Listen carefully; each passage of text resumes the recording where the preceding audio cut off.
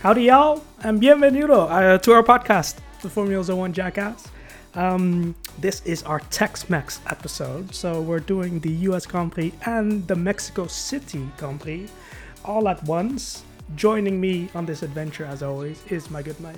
Christopher here. Yeah, we thought we were gonna do a double episode this time. So we're around in the Americas now. So lots of things have happened. The championship is so close now, and we can't wait to talk about it. So let's do it.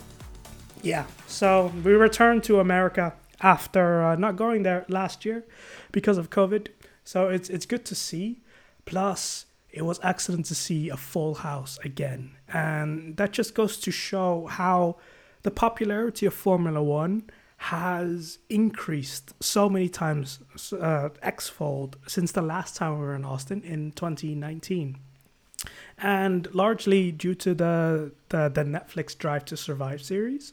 So I actually wanted to kick off with the survey that was sent out from Formula One. So the results were compiled and analyzed and released over the Grand Prix weekend in Austin. So key things from that was firstly the amount of people that responded to it, which compared to the last survey that they did when Liberty Media just took over, there was a huge increase. But the demographics of it was interesting as well. Lots of young people, but also the amount of women that filled in the survey, talking about their views of Formula One, that also massively grew. So it's fantastic to see in a weekend where the W Series also had their last race. It's great to see so many new fans. And Absolutely. We can only credit that to, an increased social media presence of Formula One as well, as well as the Drive to Survive series. So do you see a direct correlation between those two?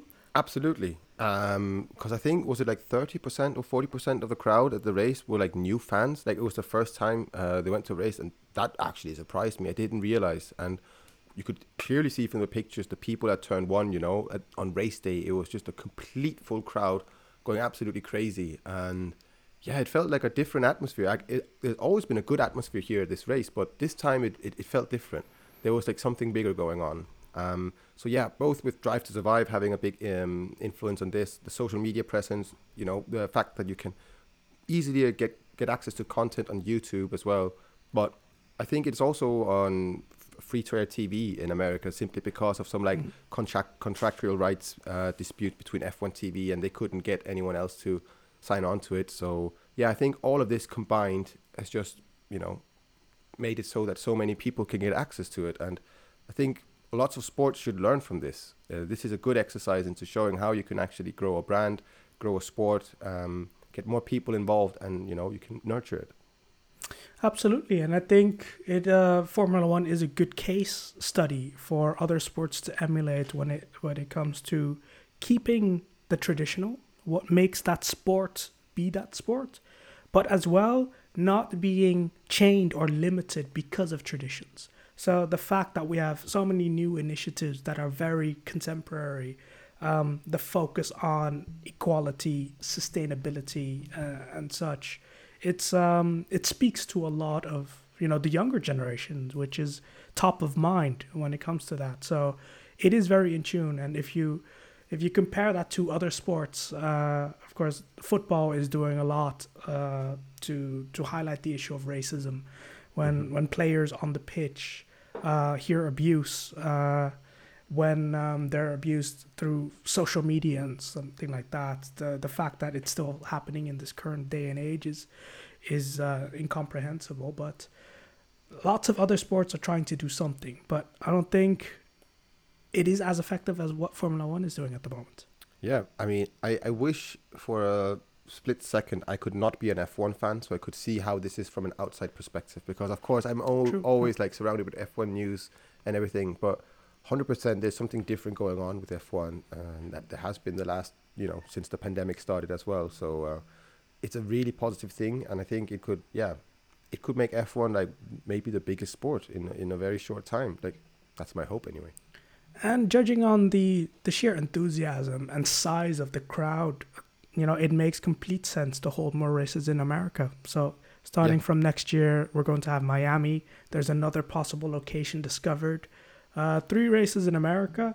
It makes more sense to me than having 4 races in the Middle East. Yep, I agree. Even though this is a single country, but America, the demographics of it's so varied. The country is huge.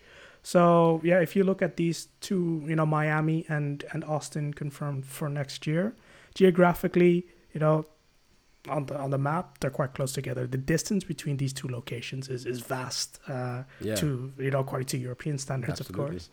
But to have another location, either, the Manhattan skyline in the background has been mentioned during Bernie times. There's talk of going to Las Vegas and having the famous strip featured in the race, which the casino owners, or rather the casinos located on the strip, are not too thrilled about having access to the main roads to their casinos being blocked because for a couple of days because of Formula One race. But there's lots of tracks around America as well. They are, but they're not really up to standard. They're quite old, and American racetracks have a different. They're like they just build the tracks a little bit different. Your tracks like Road America, Road Atlanta, for instance, Sebring, Riverside, Watkins Glen. But they're all absolutely amazing tracks, though. So like if let's say they took Road America and they maybe, fix it up a little bit, not change the corners or anything, but wider areas, more grandstands, etc. I think it would be a really cool venue for F1. The sentiment and mentality of American racing is pretty much this is the track, and even the deteriorations in the asphalt and something like that are part of the track and adds to the challenge. So leave it as it is, and the best drivers like Cream will float to the top, which is I find it cool. Me it's too, completely not applicable to Formula One because these drama queens will complain about every single thing. Of course, they will first look at the safety aspect of it all, then the comfort, because the Circuits of the Americas, COTA, was a very bumpy track. If we look back to the MotoGP race that was recently held there, it was bumpy to the point of being dangerous, simply because there is a difference between 4 wheels touching the asphalt and 2 wheels touching the asphalt. And it was so borderline that some of the MotoGP drivers actually were thinking about perhaps, striking, not racing for their safety. Ultimately, they all raced, but some accidents as well, and we've had a few fatalities in the motorcycle world this year as well. So safety is of course paramount. So I understand that aspect as well. It's kind of contradictory to the mentality that American trucks, current or rather existing American trucks have.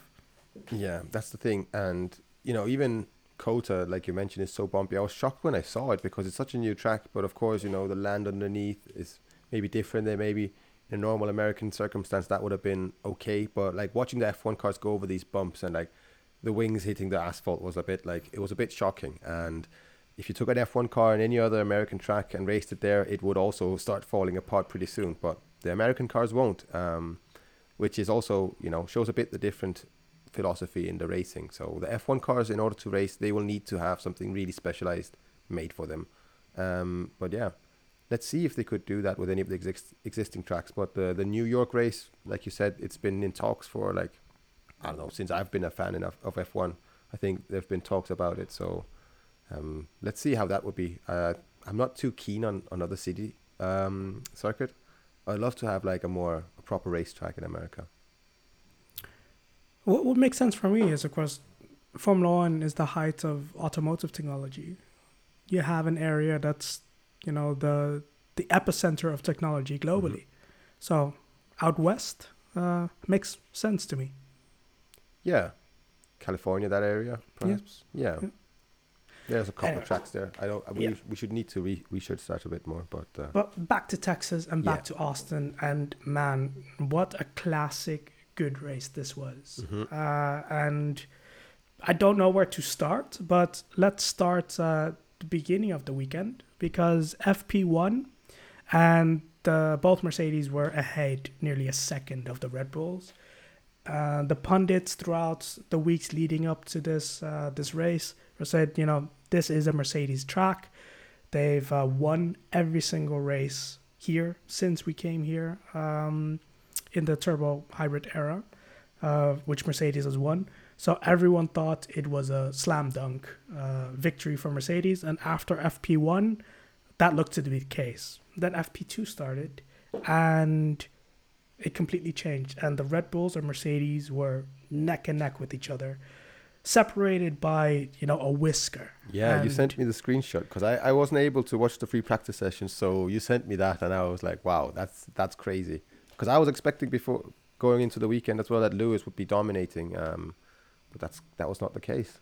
So I think, in the analysis of it, so let's walk through the free practice sessions. We actually had Sergio Perez being on form throughout practice, setting the pace, and then FP3 as well, the Red Bull's up there. So come qualifying, and we knew that the Valtteri Bottas, as well as George Russell and Sebastian Vettel, had to take new engines. So all Mercedes powered, as well as the Alpine of Fernando Alonso.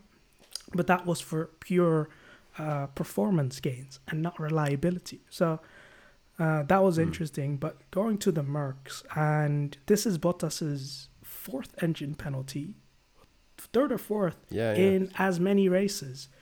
And not only if it was just kept at that, then it would be fine. But the fact that George Russell and Sebastian Vettel also had to take engine penalties, what does that say about the reliability of the Mercedes powertrain going forward into these next races? Yeah, I feel like they're just playing F1 2021 like I usually play it, with like not upgrading the durability department, and just like at my worst races, just get all the engine penalties out of the way and then race. Maybe it's something to do with that. They're strategically trying to come up with that, instead of, they know they have to fight at the front. Like in Bottas' case, maybe with Lewis, that he can't afford to, protect his engine throughout the weekend. But I don't think realistically they're doing something like that. I think, I'm not sure what it is, but it does seem. I didn't know that Vettel and Russell as well had changed their engine. So how the tables have turned, because starting this, turbo hybrid era in 2014, that season Mercedes actually had to turn down the power because they were outclassing the rest of the field, to the fact that they detuned it simply to not make the others look so bad. So they never went full beans, and the reliability of the Mercedes engine is legendary in the turbo hybrid era. And in the last year of these current regulations, have they struggled, where right now they are at full beans, and perhaps because they didn't have to run at full beans in previous seasons, did these gremlins and engine issues not occur because they weren't pushed to that limit, Yeah, absolutely. It's really interesting to see how it's the first time we've seen them play catch up. It's like, even against Vettel and Ferrari, it was always they were there to beat them, and Ferrari were only quick in certain cases, and under pressure they would crack easily, unfortunately. But with Verstappen, he's so composed. He's almost distant. Like, I think maybe he's doing that on purpose, and I think Lewis is getting frustrated. He's the one cracking behind, If Lewis is ahead and leading, he'll be able to, hold off anyone. But if he's doing the chase and he's under pressure, he gets a bit, we're seeing these mistakes from him that we haven't seen in a long time. So it's very strange. So going into next year, I still think that Mercedes, they've probably, spent a lot of resources developing a car, and like a whole unity of the car and the design and the setup and everything, engines, for them to be super competitive next year. But what if that's not the case? Like, I almost can't imagine that, but I kind of hope it would happen. Like, what do you think will happen with that, Ryan, next year? Well, I think it's like every team has dedicated a lot of resources to 2022. It's not just Mercedes; it's everyone. Simply because it's a blank sheet of paper, a clean slate, essentially, for everyone. the usual suspects, meaning, the people who have difficulties maintaining within the budget ceiling. So that is also going to be quite a key point in the coming years, because beforehand, you could win championships by out-developing the other teams. And now, like, development has always been linked to money. Yep. So, usually it was whoever had the most budget available would out-develop their competitors and then ultimately walk away with the championship or snatch it. But, it came down to money. And that hasn't changed. But the only thing is now there is a budget ceiling. Everyone has the same budget cap. Not all the teams have the full cap available. Some teams will go significantly below that. But the major teams, Red Bull, Mercedes, and Ferrari has always been quite, creative in how they place people at other places or whatever. Ferrari is a very big company, so they've had a bit more leeway. But all of them had to make adaptations and changes to either personnel, making cuts here in order to keep to the budget ceiling of this season. In the coming seasons, that ceiling is going to be lowered and lowered, and they're having issues right now where something that can't be taken into account, such as the crash of Valtteri Bottas and George Russell. Valtteri Bottas playing bowling in Hungary, for example. So unforeseen expenditures that is really pushing them towards the ceiling of that budget cap. So I think that will come into play, that, you can't just simply out-develop your rivals to win the championship. Everyone's playing by the same rules and everyone has the same set of regulations.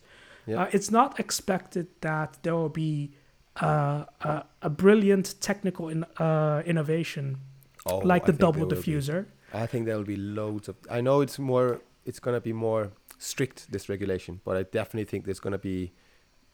Because the concept of this philosophy is so different than anything we've had, Ground effect is back. Like, I can't even start to imagine like how much you could develop into that. So I think we're still going to see something like that. So you're expecting a huge technological gain that will give that team the upper edge. Yeah. So based on that and historical data, Mick Schumacher will be Formula One world champion next year. Yeah, exactly. Fantastic. Yeah. We've said it many times before. Exactly. If you haven't put it in your bet, go straight there. Yeah, but just to talk about the budget thing, it reminded me of what Lawrence Stroll said in his episode of Beyond the Grid. I don't know if you listened to it, but he talks about... completed it. He actually talks about the reason of him investing in Racing Point or in Force India back then was he looked at across all the teams, and saw that the team that is the most efficient money-wise is the team that, he wanted to be part of. He wanted to bring this team up for success. And then with the budget cap and everything, it just made even more and more sense that this was the team, because they'd been performing so well with such a small budget all this time. And now they will have the good investment and get the facilities in place. And then they can compete with a lower budget against everyone, or like a more equalized budget. So, yeah, I think that would also, interest more foreign investors. So, it's positive for the sport. But I think it will shake up the grid a lot. I mean, we've always seen that when there's regulation changes. Yeah, they were created in essence because of dominance of either one team or several teams try to shake up the field, but most importantly for the entertainment value. The focus is on cars being able to follow one another and therefore overtake one another.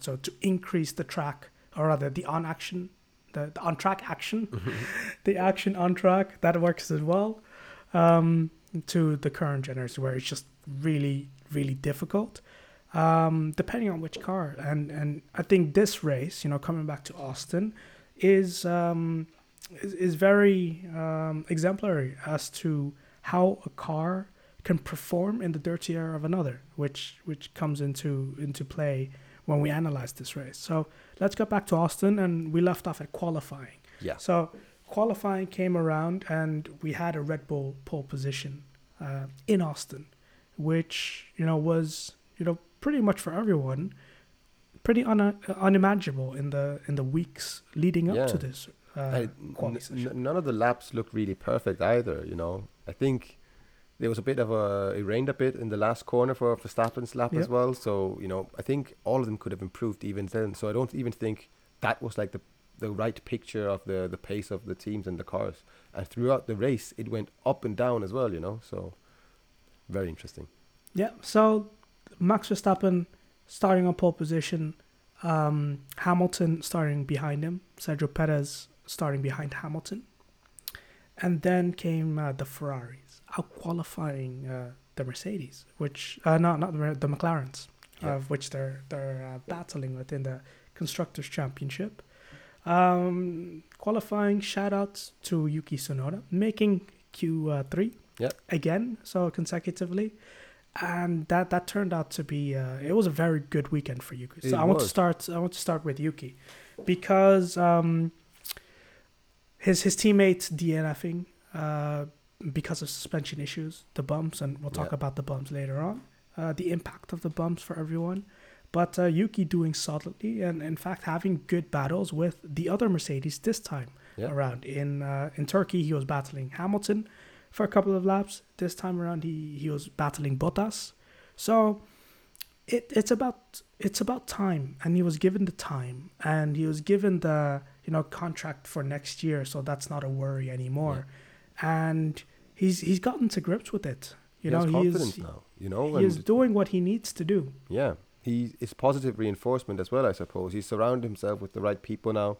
He knows how to deal with. He's very honest with how he perceived F1 before coming into it and what he has to change. And I think that also just shows that he's quite mature actually, and the environment as well enables him to just drill down and start to get more confidence in the car. And for next year, yeah, I think now it's a good decision that he stayed for next year. Like I was a bit against it because he was simply performing so badly, but we see that with everyone in that team, in Toro Rosso or Alpha Tauri and Red Bull as well. The second seat is also a bit difficult, So yeah, I'm glad they're doing that.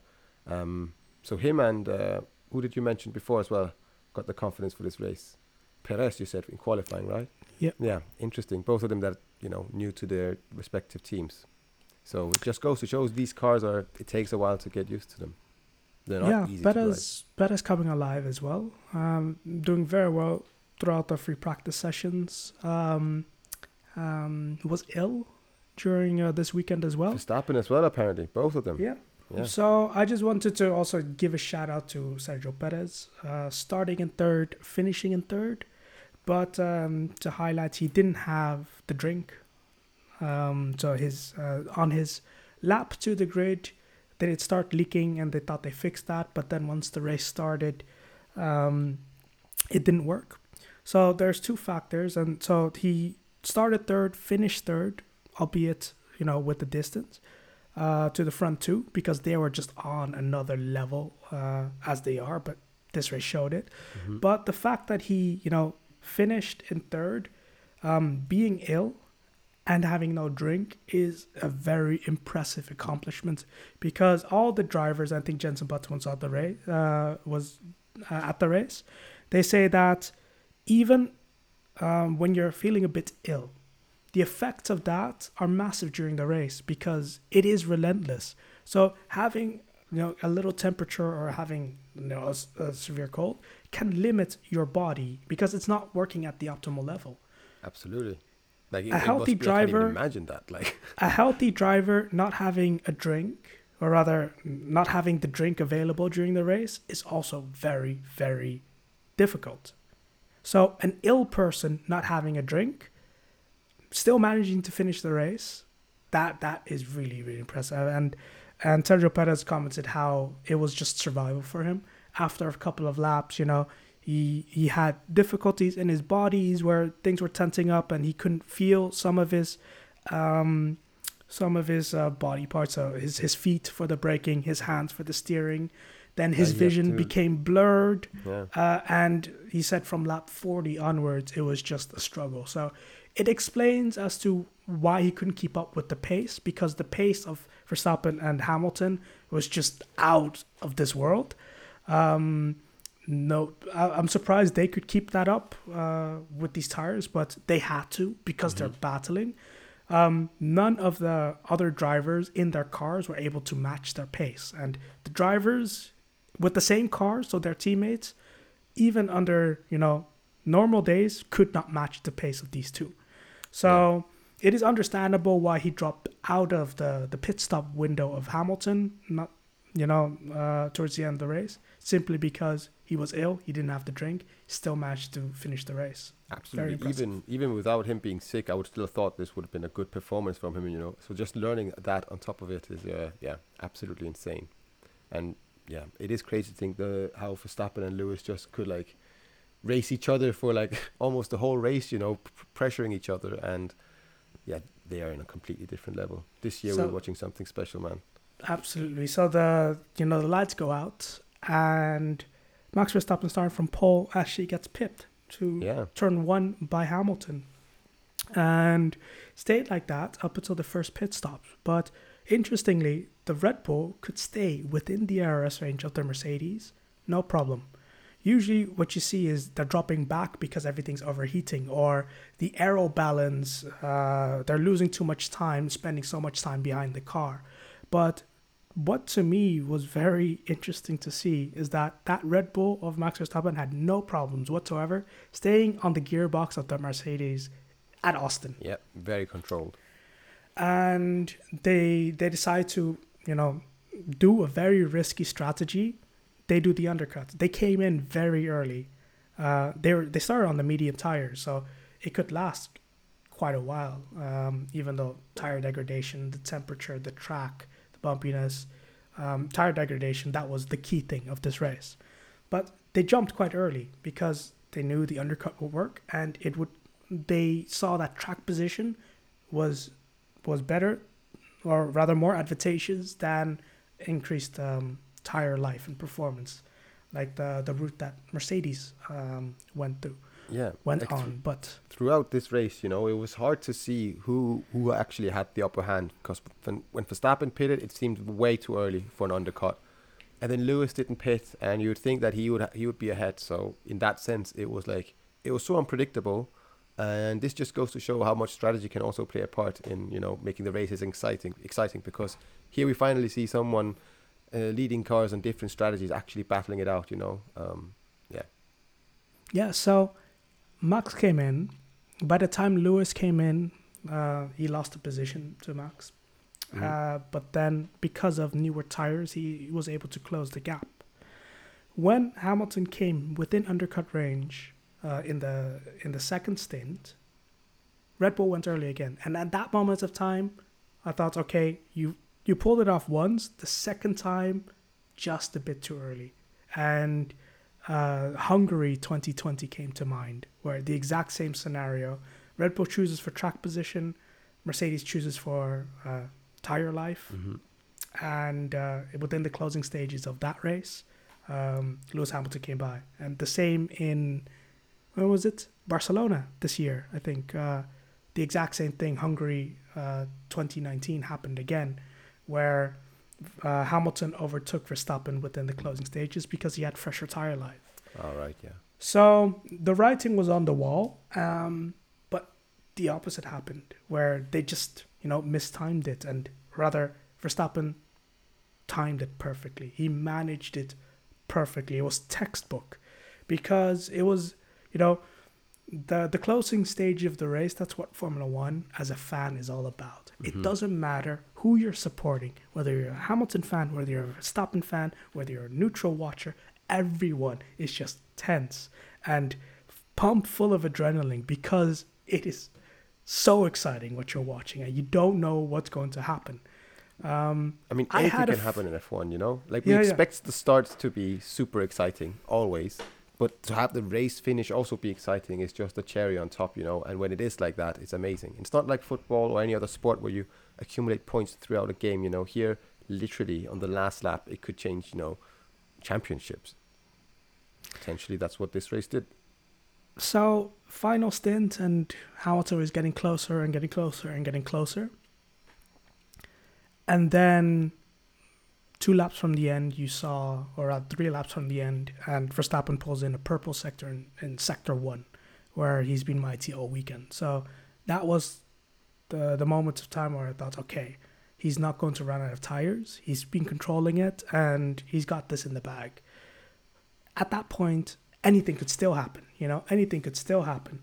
But coming back to the bumps and coming back to Austin, as to why this is significant in my opinion, is that the bumps caused such devastation to the cars that all the teams had to make adaptations. And I think in FP1, the Mercedes, they ran full beans, but I think they found damage because of that. They went too hard, it caused too much damage that by the time FTP2 came around, they had their delta saying, okay, this is the fastest this car can go without having damage, because the Red Bull of Max Verstappen had a crack in its rear wing, and before qualifying they had to strengthen all the rear wing structure. We saw the AlphaTauri having suspension damage. We saw the Alpines having rear wing issues as well. So that the fact that it was so bumpy, added to the pace, or rather dictated the pace of the cars. So I think under normal circumstances, Mercedes would win this race hands down. But I think the Red Bull just were more on top of their car and the strength of their car. Funnily enough, it is a better you would car. also think Mercedes would be the team like that, it's been for the last 7 years. Yeah. So I think the fact that it was very bumpy, that's why we had perhaps an anomaly in results here in Austin this time around. So good point. Yeah. Another battle that was hugely exciting to watch was the Ferrari versus McLaren battle, because even though he wasn't in picture a lot, I think Charles Leclerc had an amazing race. Yeah, as well.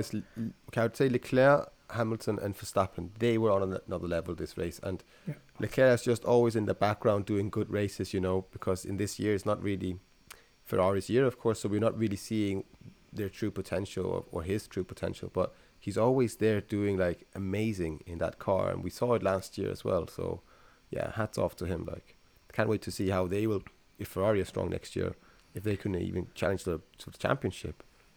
Yeah, because with the engine upgrades that they brought the last couple of races, so both Sainz and Leclerc had engine penalties because they took the new power unit. The pace of the Ferrari was impressive, both in qualifying and in the race, where it just out-qualified and out-raced the McLarens, pure and simple. Yeah, it looks like a good car to drive as well, Yeah, Lando Norris, we can't talk about this podcast without mentioning Lando Norris. Mm-hmm. He had an off weekend, didn't have the performances that he usually delivers and expect of him. Since Russia, he's been a bit... Yeah, understandably. Yeah. But having some good battles with his teammates, with the Ferraris. It's good to see Daniel Ricciardo back up there, and America is his happy place. Mm-hmm. During the summer break, he went to America. He came back and won the next race. Well, that's not true. He won Monza. That wasn't the next race after the summer break. But he really enjoys Austin, and you can see him. Did you catch the footage of him driving the NASCAR? Yeah, I saw. And the roar of the car, and the smile he has while driving it, and the crowd cheering. Like, that was such a perfect thing. This is how, F1 should kind of get into America as well. We should show love for, our respective sports, and, Mm-hmm. Why not do that? And Ricciardo is such a big Dale that's exactly Earnhardt fan, what Liberty Media and the teams have done. They've sent their drivers to, American football games. They've sent their drivers to, all these things where they're going to be visible for American households and families on television. Yeah, so it's very smart. But going back to Daniel Ricciardo, having a good battle with Sainz, but the fact of the matter was Leclerc was just so much, how the fuck do you say this? He was so in his element. He was so far ahead of both his teammates and both McLarens that he was just uncatchable. So that shows the level he was at in Austin. Like really, really impressive performance from Charles Leclerc, even though no one saw it on TV. Yeah. And going forward, we can expect to see a very good battle because third place in the Constructors' Championship means more money, It's prestige. Yeah. And we have two legendary brands competing for it, and we can only expect fireworks as well. Yeah, I was expecting McLaren, to maybe get an easy third place in the Constructors' Championship, but Ferrari have been working behind the scenes on getting their cars quick, which is not very Ferrari-like. This is something new from Ferrari, the way they go about things. I think it's interesting, and it could, like you said, it shows that there could be a very tight battle right till the end, It's hard to say at what track, they each will be strong. The McLaren would be strong on the straights in Mexico, but for sure the Ferrari would be better in the corners. They just look so good in these low-speed corners as well. So, yeah, it's a shame they wouldn't come to Suzuka, because I think Ferrari would actually have done really well there this year. Yeah. Just last shout-out from Austin. Rather, not shout-out, but unfortunately I want to highlight this, which broke my heart. But Kimi Raikkonen was having a very good race up until the last stages in the points, and then he spun. Yeah. It's tough being a Kimi fan. It's always been tough being a Kimi fan. Like, when has it not been tough being a Kimi fan? But yeah, that was it looks like Austin is the new Spa for older Kimi. Yeah, potentially. Because his last victory was at Austin. Sure. He was running very well. Yeah. But it was an uncharacteristic mistake. Yeah. So that's unfortunate, drop out of the points. But it elevated Yuki as well to 9th place, having double points. Impressive race again from Yuki. Absolutely.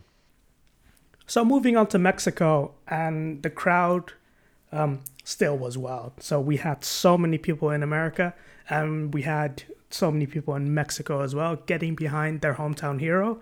If you haven't seen the stadium section in Mexico, so at the track, what used to be a baseball stadium, it is amazing. It is, so vibrant. They always tend to have a DJ, though this year I was disappointed that the stage didn't move. Yeah. But they did raise the car and with the Victor as well. But the DJ was just in the background. But Mexico.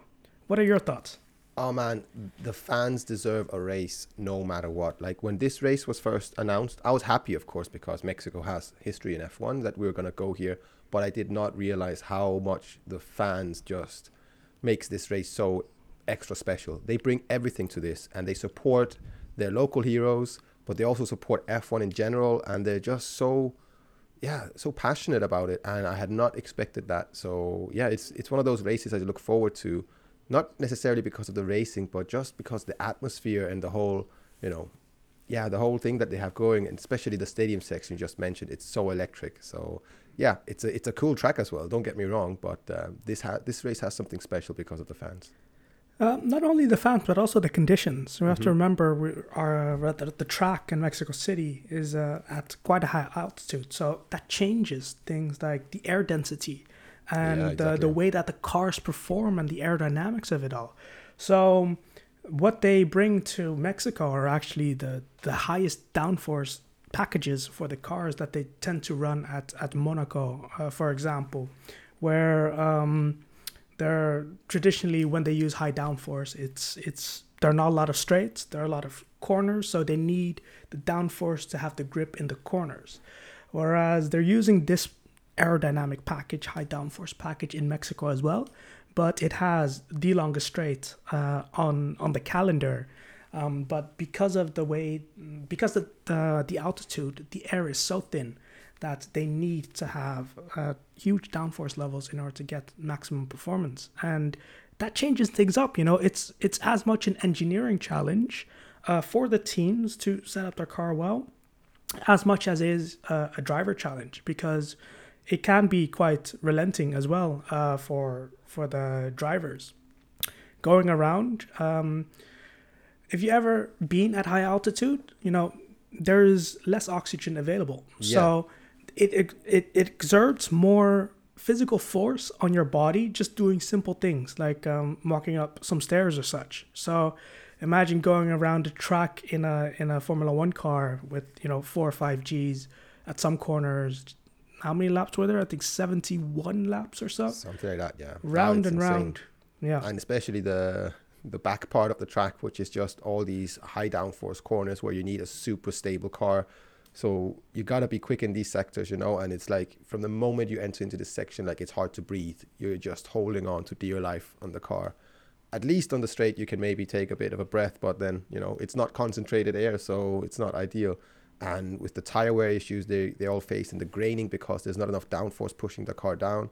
Like I'm scared of imagining how quick an F1 car could go down the straight on a low downforce config, because this it seems like the car still had too little downforce going through certain sectors here, So yeah, it's a proper challenge and it is very unique.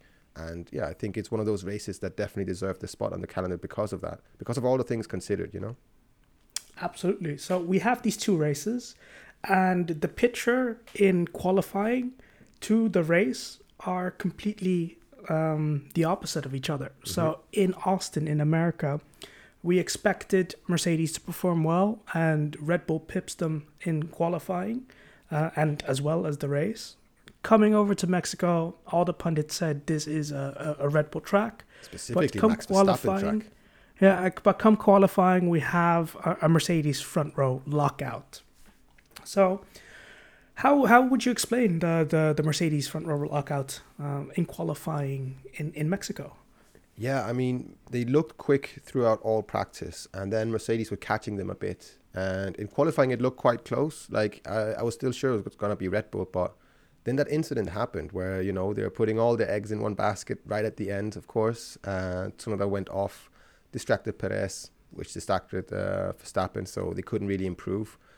But perhaps this was, a blessing in disguise, because starting on the front row here is not necessarily ideal. It's such a long straight going into turn 1. Starting in 3rd place, you're going to start right behind the pole sitter and get into the slipstream real quick.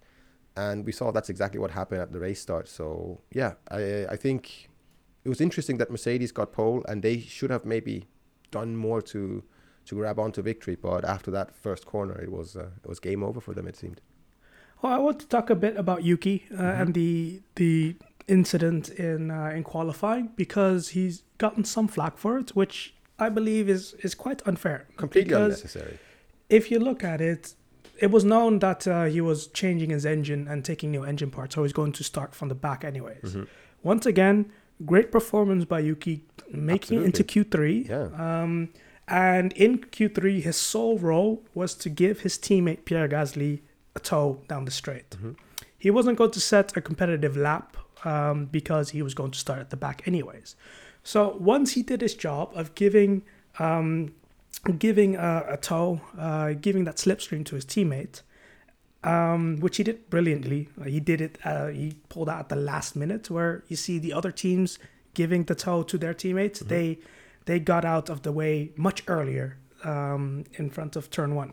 Anyway, so that's the remaining lap. He is just cruising back to the pit lane. He's not going to set a lap. And specifically at that section, it is just one corner after the other. It is the section where the Red Bull reigned supreme. But knowing that Perez was going to come, and behind Perez was Max Verstappen on the flying laps, he completely got out of the way. He went off track, so not to be a bother. Yes, he went off track, and that kicked up a bit of dust. But it's Perez being distracted, perhaps, but went off. That was Perez's fault. I agree. And I also more think likely than Tsunoda's. Yeah, Yuki should have maybe gotten better information and got out of the way earlier, but that's not on him. Precisely. That Max is also affected by that. Like, I completely understand. He was expecting the yellow flag to come out, as it always tends to go. You have 2 cars completely off track, both of them coming back onto the track when Max Verstappen was going through that section of track. So he lifted, expecting the yellow flags, which never came, and missed out on pole position because of it. But that turned out to be a blessing in disguise. Yeah. Because come race starts, Verstappen starts in 3rd position.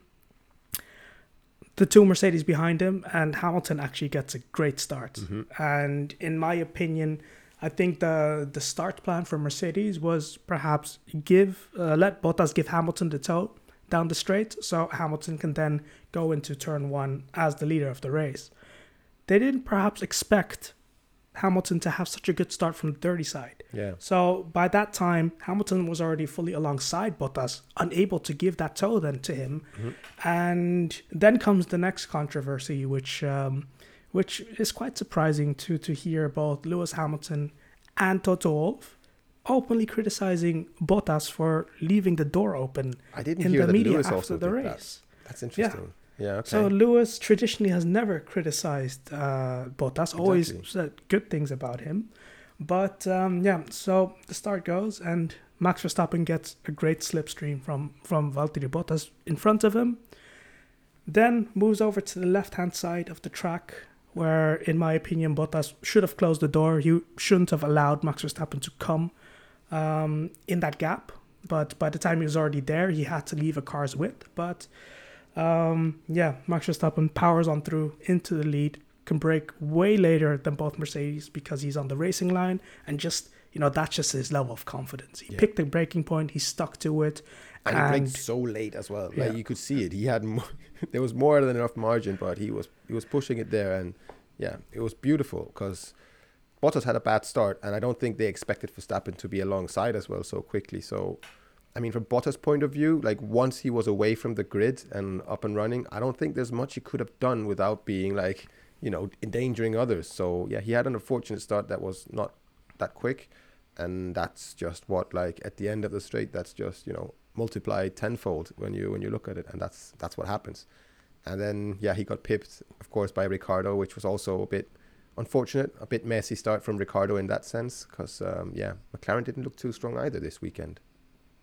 That as well. So Bottas gets spun around, and my heart sank because all I could see was tire smoke, and I think 15 other cars coming towards him, and it caused a few incidents. Tsunoda got caught out, Mick Schumacher got caught out, and a couple of other drivers, but those two crashing out on the first lap, which is a shame.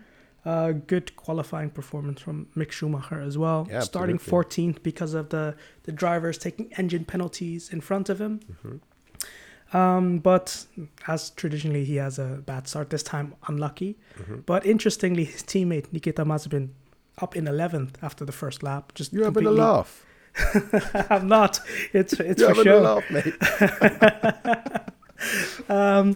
But Ricciardo, Bottas having to pit at the end of lap 1 because of damage and getting new tires, and we're just completely out of play. Both, as you mentioned, McLaren just did not have the pace this weekend for both cars. Norris ended up in 10th, but in front of him, I wanted to draw attention to those finishing places. So we have Fernando Alonso, we have Kimi Räikkönen, and we have Sebastian Vettel. Mm-hmm. In addition to Lewis Hamilton, we have all former world champions finishing in the points, which hasn't happened so far this season, I believe. Oh, interesting. Yeah, that could make sense. It was so surreal to watch that on the timing board, like it was like, what year is this? But it's great. It's good for F1 that these old guys are still here as well, I feel, and some of them are giving it more than others perhaps, but it's great. It's nostalgic watching F1 today for some reason. Mm-hmm. But just to talk about the turn 1 incident, because we're all expecting here at Mexico to have a big incident at turn 1 simply because the approaching speed is so high, and we have 20 cars that are just all squirming about trying to overtake each other. So it's bound that something bad would happen. But like you said, when Bottas spun, it was a bit of a moment there. But luckily, it seems, the smoke cleared quickly, and the cars behind noticed it as well quickly. So all got through really well. And I got to say, a lot of the starts this year have also been good. Bottas have been involved in quite a few bad starts. But not as many chaotic incidents as you might have expected. So. I did see the onboard of Fernando Alonso going into turn 1, just completely through the smoke. And it was, you can see the lightning reactions that these drivers have from a split moment of zero visibility to car in front and then taking evasive action. If you ever done and listeners, what I would recommend, there's this sort of training game that some event promoters have, that they have buttons that light up in various places. These are the action games thing. Precisely. When the buttons light up, you have to press the button, and then the speed between such. If you ever take a look at Formula One drivers doing this exercise, and the reaction time of them, it's insane. But also some drivers, you see this a lot in junior Formula, especially Formula 2. But on the grid, you still have, I think, Pierre Gasly, Daniel Ricciardo, doing these exercises, so reaction exercises right before the start of the race to get, their neurons firing, to get that amazing reaction. Because the moment the lights turn out, they release their clutch pedal, and it's the start. And the start is always an opportunity to gain places. So the faster your reaction time, the better start you can have, and perhaps win some positions. Absolutely. Like everything is hinging on the start, because it will multiply towards the end of the race where you are. And we all know if we're feeling a little bit groggy or whatever, it's not ideal. Decision is not the greatest. So like, I can't imagine how some drivers can't be doing exercise before going into the race, because there's so much at stake, and you'd think that it would be such a big help, but for some people it might just be instinct. Like I've watched some videos. On the other end of the spectrum, you have some drivers just asleep before the race. Kimi, for instance. Yeah, and that's how he operates. And he drives best when he's hungover and stuff, But that's Finns for you, though, in general. Fair. I work with a lot of them. I know how they are. We get through to turn one, and Max Verstappen is in the lead, followed closely behind Hamilton, and Perez behind Hamilton. From there on, it is a chess match. It's about gambling who is going to stop first, because traditionally we have used the medium tires, where everyone qualified on the top 10, and then gone on to the hard tires. So the soft tires traditionally are not used in the race in Mexico. And that became a battle in itself. Who was going to stop first? And we saw in Austin that the Red Bull stopped first on purpose, and twice, where at certain points when Red Bull stopped and Max Verstappen stopped, we thought that's way too early. But in the end, they pulled it off. And this time, what was quite significant is that Mercedes stopped first.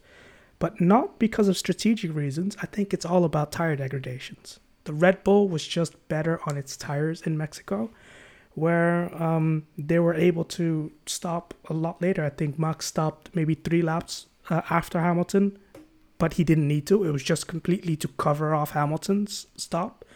But significantly, Perez being able to stop 11 laps after Hamilton. And we know how much of a tire whiz he is, but I think a large part of that was that the Red Bull car was just so much better on its tires in Mexico than Mercedes. Yeah, I mean, they could keep getting the tires to work for a longer time, I don't know if they possibly had lower top speed and more downforce than the Merc, because it seemed that way, the cars weren't sliding as much during the race. Who knows? But absolutely well managed, and, Perez hunting down Hamilton there at the end also just shows why F1 is due for a rule change for following, because he could have probably gotten closer in next year's cars and potentially tried something. But this section on the back of the track, it's just too difficult to follow. It's an amazing section, of course.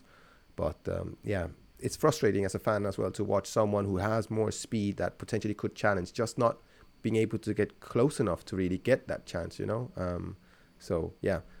And I was just as well talking about next season real quickly. I'm in the process of rewatching the 2016 season review, and I can't help but notice a bit of similarities with this season. But I think that would be good for another episode to discuss, perhaps at the end of the year when we can look back on this season as a whole. Fair. But let's go back to the hometown hero. And he was just, you saw the gap just decrease. And around 10 laps from the end, he got within DRS range and decided not to make the move, dropped back a little to cool things off because running right behind another car in Mexico just overheats absolutely everything, the tires, the turbo, the engines and such. So he had to cool off to then try it again at the end of the at the end of the race, and not successfully being close enough in order to pull off a move. Yeah. So I think Vettel should have done a lunge right after he caught Hamilton the first time coming out the pits, because Perez has nothing to lose. Of course, he wants to be on the podium in his home race, but everyone, including everyone, in front of his home race as well, you know. So that as well. But I think he should have tried it because Perez has nothing to lose, whereas Hamilton has everything to lose. A wild lunge and Hamilton will completely get out of it because a DNF for him at this stage, or a DNF for Max Verstappen at this stage, it will be catastrophic to their championship fight. And especially with Hamilton trailing in the championship, he is going to avoid risk at any cost. Yeah. So I just think this is simply because it's his home race. So you got to also, cut him some slack there. Like, he should be on the podium at home. And I think he ended up doing that. So in the end, I think he's happy. Team's happy. Mexico's happy, relatively speaking. They could be more happy, but it's not a bad result. So I want to give a shout out to the unsung hero of the race, which is Pierre Gasly. Man. Absolutely. So Gasman, like, he's on it this year. He's so under the radar. And I feel like people are still talking about him, but it's not enough. This man needs more praise because he's doing an absolutely phenomenal job. Like, Yuki, as well as a rookie, hasn't performed, but he is carrying that team places where you wouldn't expect it to. And yeah, it kind of reminds me of Max Verstappen in, say, 2018, where just completely on an island, the cars in front are uncatchable, the cars behind can't catch him. Mm-hmm. So during the race, you won't see him because it's not interesting. He is, I think it was maybe 15 seconds in front, and then the cars in front of him were 16 seconds in front. Yeah. The cars behind him were about 10 to 7 seconds behind. So yeah, of course he's not going to come into the pictures because he's just he's not cruising around. Of course he's pushing, but it's not interesting for the people at home to see it because he's not battling. Exactly. But don't take away the amazing effort and performance that Gasly put in, not just here but throughout the year. As you mentioned, qualifying results, he is there. Yep. At the beginning of the season, he had unlucky incidents on the opening laps, reliability issues sometimes, but if the car is whole and without incidents, exactly. Pierre Gasly delivers. Every time there hasn't been some weird issue, he's been up there maximizing every single result. Like, I think, I could see Pierre potentially in a teammate role to Russell at Mercedes in the future. Like, I think Gasly deserves another shot for sure at a top team because sure. I think this time around he can deliver what he's doing to the AlphaTauri, which I believe is a good car. It's a solid car. The fact that they're not way ahead in the constructors is simply because they have a rookie, and rookies should be given time. And rookies should be given more leeway in order to find out the limits of that car and make mistakes, Sure. I think in hindsight, though, it would have been preferable to have someone like Albon together with Gasly in the car this year.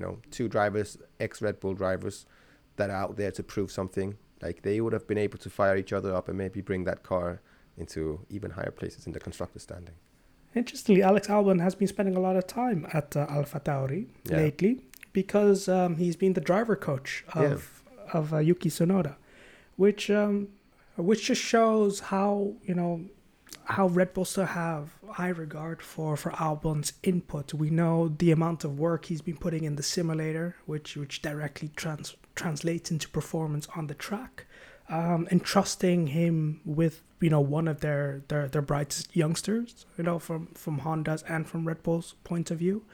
And I'm so excited that he'll be back on the grid at Williams next year, because it's they say nice guys finish last. Well, Alex Albon is a nice guy, and he won't finish last. Well, it depends on where Williams is next year, but anyway. But honestly, okay, I rate him really highly, and just because I think he has a really, really natural sense of sensing how the car moves around him. Like the way he drives is very aggressive but natural. And it's a bit old school. I think he wants the car to slide a bit on exit, just enough, at that slip, just to maximize it. And that's where he performs best. And we see that how when he does overtakes on the outside, he has a really good understanding of where the grip is. It's just been unfortunate he had some incidents when that has happened, but that's more due to Lewis, I'd say. So I think him and if Williams are on the trajectory they are now, and they decide to put their faith in Albon, because this is another thing that's really important at Williams. I don't know if you heard, but Magnussen was also in talks with Williams about a possible seat. Not even for this year, but for last year, I think, or something like that. And he mentioned one of the reasons he didn't want to continue the talks was because Williams was kind of trying to get rid of Russell, not trying to hold on to him because they knew he was going to go. And Magnussen thought that was so stupid. If a team would want to let someone like Russell just go so easily, then he doesn't have much faith in the team, because, they would want them to trust in the drivers and believe in them, and focusing on, pay drivers instead of having one good driver, that he thought was not a good the Williams of then and the Williams of today and the future are different teams. Yeah, but this is also, it also has to come down to, the Mercedes contract, etc. But my point is that I hope Williams do really want to, if they get Albon now, he's a Red Bull reserve driver, so maybe they will still not consider him as one of their own and not focus on him. And this is what they need to do. They really need to do that, because they need to have a long-term plan. And you don't want to end up like a team like Renault that kept switching drivers and drivers and drivers and drivers and never had a stable plan in mind, even if they have the means and the money to perhaps move forward. You need stability. And that's what I think Williams really need to do. And if they sign Albon, I would hope that they would, keep him for a while at least. Yeah, Williams will be starting on the back foot next season. It's come out that they don't have a mule car to use at the end of season test to test the new tires, because of course we're going from 13-inch tires to 18-inch tires, or rather the wheel rims. And in order to test those tires, you need to have a different configuration of suspension and such. So they need to adapt an existing car or build a new car in order to test the new tires. They have elected not to build a mule car because at that point of time, the owners were still the Williams families, and they didn't have the resources and money to commit to a mule car. So they're not going to test the new tires until next year, whereas all the other teams will have already some data on the new tires, which gives them a step ahead. So they're trying to downplay this, but I think it could be a massive, massive deal. If there's one thing you'd want to test in a car, it's aero, tires, and engine, right? And the engine you can kind of test. You can run it in a factory, whatever. Aero you could simulate. Tires you can as well, of course, but it's just one of those things the driver needs to get the feel for it as well. And they need to show how make a setup around this, and they can't really do that unless they've actually tested the tires. And it's going to be a big jump. You said yourself, they need to change a lot in the car. And I think there's going to be a lot of adjustments once the season starts as well. So they're already on a back foot, which is, it's a shame. To show how important knowledge of tires is, Nick Heidfeld, who I rate very highly, in my opinion, got the contract at Lotus simply because the year before he was testing the new Pirelli tires, which were then coming into Formula One. And that knowledge of knowing how the tires perform is massively valuable for any team. So he was immediately signed up, didn't get to keep his seat at Lotus, but was signed specifically because he had knowledge of those tires. And we're in the same situation at the moment. The drivers who do have knowledge of the next generation tires, so next year's tires, they're going to be spending a lot of time at the respective teams. So we have simulation drivers, we have test drivers as such, and with the testing restrictions still in place, they're going to try to see if they can accommodate more young drivers for next year. What they shouldn't do is sort of teams taking the piss of Renault or Alpine placing Fernando Alonso in a rookie test to give him some time in the car. I do think there needs to be more time and availabilities for young drivers, so that perhaps Yuki Tsunoda by the start of the season this year spent more time in the car than the 1.5 days that he truly had in one test. So yeah, it's about the future. Of course, we're looking at sustainability, but the future of the sports is nothing without the future talent. True. I think we talked about this as well, but the free practice sessions should also have a focus on young drivers. Like, I do think Alonso should have been at the test last year simply because he had been out for a while and it was good. But to then try and, argue that he is a rookie or a young driver, that was just bullshit. But I think he should have been at the test. But the FIA should probably look at this more. Yeah, it needs to be reformed a bit like the super license system as well, because it's a bit too strict, I feel, in certain senses. And unfair. Yeah. But I think just to talk a bit more about the tires, because with the 18-inch rims, the tire wall is going to be so much smaller, and modern F1 cars, or F1 cars in general for a while, have relied a lot on the suspension work being done by the tires. And we see it in the super slow motion. They hit a curb and you see the tire just shake. Like, that is all the energy that is just, going through the tire. This is, of course, wasted energy, and it would be ideal if you could then, direct this energy through the car straight away and then get stable, planted down on the ground.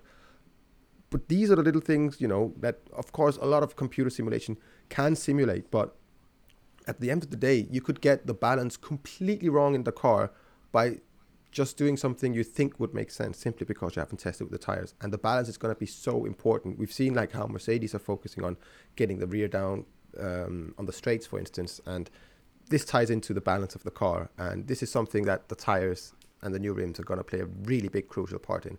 So I really hope Williams, they will have a good start to the season, because I fear if they don't, they're going to be a year behind the rest already, and yeah, that would be a big shame. Yeah. So coming away from Mexico, the Constructors' Championship is spicing up again. We have Red Bull just 1 point behind Mercedes, and we also have Ferrari overtaking McLaren in the Constructors' Championship. Quickly about Ferrari, solid race, consistently outperformed the nearest rivals, which are McLaren. Charles Leclerc, Carlos Sainz, right in front of each other, rather close behind. They did the swap to see if Sainz on fresher tires could catch Gasly. Wasn't possible, so before the end of the race they swapped positions again to give Leclerc the place back. It's one of those sort of typical races, looking it was a bit of an old school at the grand race. scheme of things, it wasn't that eventful.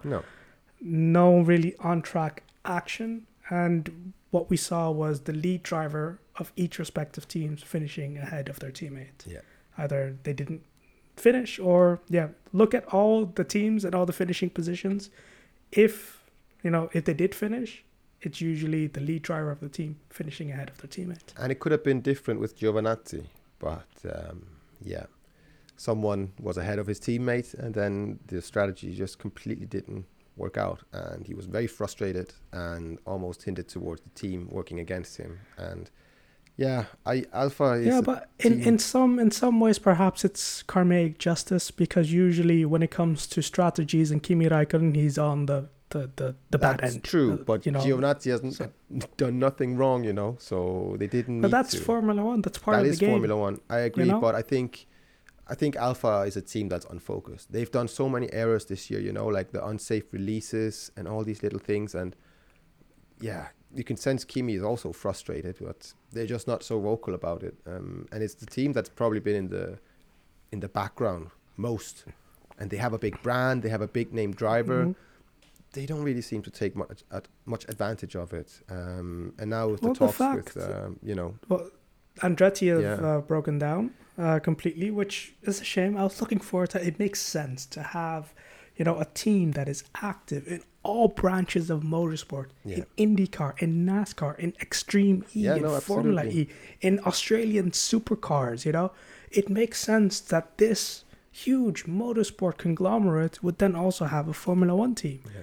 Had Bernie been here, he could have maybe facilitated that. Who knows? You know, Yeah, for that's sure. the strength of Bernie, which is interesting. That warrants a whole episode on its own, like all these little Bernie. For sure, shenanigans, because like. we were talking about super license points, and one of the Mhm. grave injustices is that Formula 2 would give drivers more super license points than IndyCar would. Yeah, So the top three is equal, but then starting going down further, it's equivalent to like Formula 3. that's weird. IndyCar So should be just beneath Formula One. You know, it is Precisely. right up there. Like even if it's a spec series and it's American, and us Europeans have this kind of like posh attitude towards that sometimes, it's one of the best racing series in the world. You know, give them some credit. Well, I think the whole we're going off on Yeah, like we a are. whole new topic, but we should revisit it at a later we should. podcast.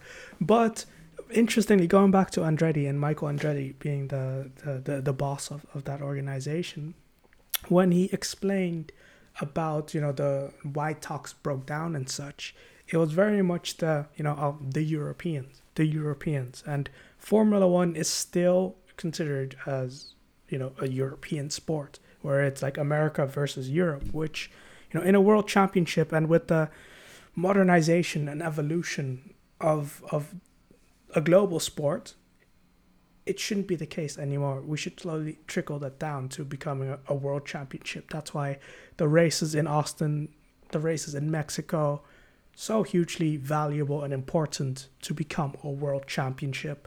And we should, have it more accessible. I agree. In everything, for fans, but also for drivers. Like, let the best drivers rise to the top. And, of course, we still need standards, but lower the entry barriers, If you finish 5th in IndyCar, you still are a really good driver because you beat out, like, 28 other drivers in the same car. And you would deserve a seat in F1 if you wanted it, unless you had, of course, had lots of penalty because you're dangerous drivers. Then absolutely, you've proven more than enough that you can drive a single-seater race car around fast tracks. Absolutely. Yeah. Cool. So we're off to Brazil. Yay, next, Brazil. And sprint race. Mm-hmm. Oh, yeah, I forgot about that, actually. Yeah. Huh. So that's going to be interesting. For the victor, a total of, let's do some math. 29 points available should the driver win the sprint race, get pole position, get fastest lap, and get the race victory. So that is a huge amount. 29 points for Max. I think it's going to be closer. I think it's going to be closer. I mean, Lewis is this good time. on this track as well, to be fair. But Max is just also really good here. And the Red Bull car is suited for this track tremendously, I think we're going to have some fireworks. I've always loved this track. Yeah. We've always had some proper races. It is a championship deciding track. Yeah. And we've mentioned it many times before, but this Brazil should be the last race of the season. But other people have. It's actually not the other Brazilian countries Grand Prix. It's the Sao Paulo It's the Grand Sao Prix. Paulo. Because I think Abu Dhabi is sponsoring it, so they won't be the last race of the season. That's what I heard. I don't know how much that is a rumor or if it's actually true or something. Makes sense. Money talks. Yeah, it's a bit. I think we're going to see. You mentioned Perez's, pit stop battle with Hamilton. This is something we could see at this race, and the end of the pit exit going into turn 4. I think. Yeah. I think we're going to see a lot of fireworks there. I love this track. It's such a good track. It has lots of elevation. It's kind of short. But you have lots of different kind of corners, and it has an amazing flow. And then the straight, the main straight, which is not a straight.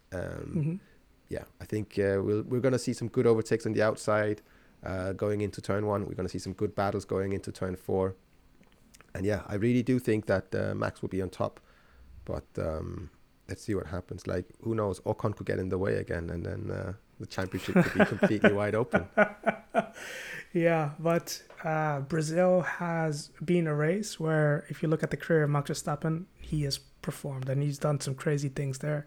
one thing that came to mind, remember that wet race where he just 2016. completely lost That was it? exactly, yeah. I He was about to mention completely lost it, and miraculously he managed to keep it out that. of the No, barriers. that was not miraculous. That is But that literally was not just- miraculous. no, Exactly, that was not That miraculous. is a dude with experience and a very level head, just seeing Knowing the when rear to pump go, the brakes, knowing he when to brakes, release the brakes. lets go of the brakes just as he's about to hit the barrier, so the car corrects itself, gets on the throttle again in a high gear, doesn't wheel spin, just slowly gets up to speed, and it looked absolutely amazing.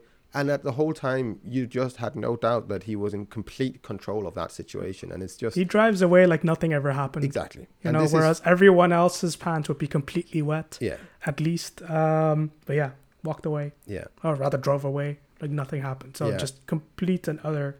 I think Car that control. that race, you know, that season, Verstappen, of course, he won his first race in his first outing for Red Bull. But that race is where a lot of people that may not have been too into F1 saw something special in that kid. And that's what he's been able to bring ever since he joined F1. So, yeah, that's why he's also deserving of a championship, possibly. But let's see how it ends up. Yeah, just some last memories of Brazil. Michael Schumacher's Schumacher, last race for Ferrari. 2008. Oh my Yeah. God, 2012 with Verstappen, Vettel as well. Like, yeah, Yeah, crazy good crazy. races. So looking forward to that. Last thoughts from you? Yeah, no, I think we've talked about it, but yeah, Brazil is one of my favorite tracks, and Brazil is, again, you know, really big in F1. The fans there also make it special, but it's been on the calendar continuously, so maybe we take it for granted, but I think we really shouldn't. This is one of the most important tracks in F1, and Brazil is one of the most important countries in F1, and so we should really just, you know, celebrate that. And I hope that they have a long Speaking future. about talent, though, there's been a bit of a lull in Yes, Brazilian race there talent. has. The best bet is the Fittipaldis, but they're technically American. Based out of racing on- Florida. Yeah. But yeah, I think yeah, that's also warrants a whole different discussion. You know, but because the effect of Senna, I mean, Senna is still massive in Brazil, but the effect of Senna is maybe slowly dying down. Like, yeah, Nasser, Di Grassi were the last hopefuls, I remember, and I think Nasser as well had a bright future, but just wrong team at the wrong time. Di Grassi as well. He's I thought, you know, when he entered, he was going to be the next hot thing. Yeah, because he same. still is, you Yeah. know, driving at a very good level, but in Formula But E. there's I lots think of he did DTM controversy as well. involving him as well, unfortunately. So yeah, I just really hope that, yeah, someone is going to, you know, bring Brazil back on the forefront, not just as a track in F1, but a driver, you know. I love rooting for the Brazilians. So, when that happens, we shall return. I meant the race and not the next Brazilian talent, because we be could wait a waiting, while man. for that. Oh, yeah. But yeah, so thank you so much for tuning in again. And as always, please keep washing those hands. Keep washing them hands.